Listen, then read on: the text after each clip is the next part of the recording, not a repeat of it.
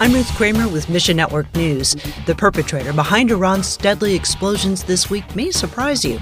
Details coming up. Then later, is the Bible relevant to addiction recovery?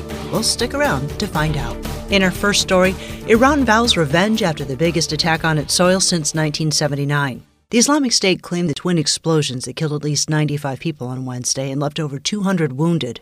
Heart for Iran's Nazanin Bagastani says, the Iranian government is blaming America, CIA, and Mossad, Israel, but people within the country, they all say it's the regime who did this. A few days earlier, Ayatollah Khamenei said that he is speaking from God.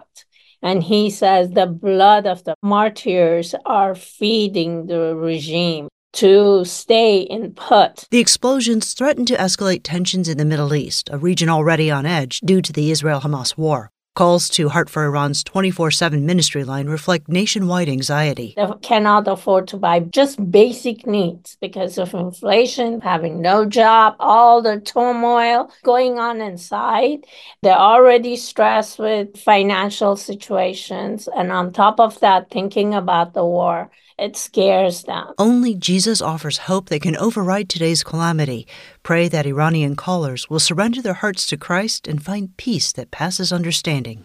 Meanwhile, as Christians around the world prepared to celebrate Christmas, the day turned into a nightmare for over 32 Christian villages in central Nigeria. Muslim extremists went on a killing spree, mostly targeting believers, pastors, and their families. At least 160 people were killed, mostly women, children, and elderly. Greg Kelly, CEO of Unknown Nations, formerly World Mission, says the death toll could be closer to 300. However, from both the Nigerian government and the international community, there was little outcry. There's been one administration elected after another who these atrocities are falling on deaf ears.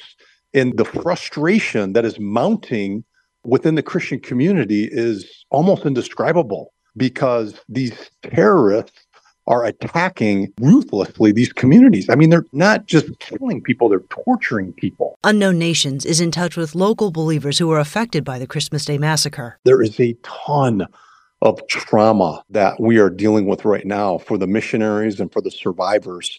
And so we are really mobilizing into having trauma healing training for the survivors to help them navigate this and to go through a journey in a biblical way. Pray for justice and healing. We can be praying for the survivors who have gone through just indescribable trauma, that the Lord would just touch their heart, heal their hearts. And pop psychology has a lot to say about mental wellness and self-care. When it comes to something like addiction recovery, is the God factor really that important? Brandon Bauer with The Lighthouse says a biblical approach to addiction is crucial because without it, there's no way to address the deeper spiritual roots of idolatry. We've put fancy names on idolatry like addiction, but things like addiction just provide a temporal satisfaction. And if we're worshiping the creation or something temporal rather than the creator, our lives are going to be in chaos. The Lighthouse's approach to addiction recovery comes from Matthew 25. God tells us to do 5 things in that passage. He said, take in the stranger, clothe the naked, feed the hungry, visit those in prison, and care for those who are sick. And when we deal with something like addiction, it can affect all 5 of those points. Find your place in the story at missionnews.org. If you know someone who's struggling with a life-altering addiction, we'd love to talk with them. We may have room in our program for them. But like a deeper response, I want every believer that's listening to turn to Scripture to help guide them. Because if Scripture isn't guiding us, something else is. Thanks for listening to Mission Network News, a service of One Way Ministries. We're listener-supported by people just like you. So by giving to Mission Network News, you enable us to keep the stories of God's kingdom coming. And together, the Great Commission happens. Look for links at missionnews.org. That's missionnews.org.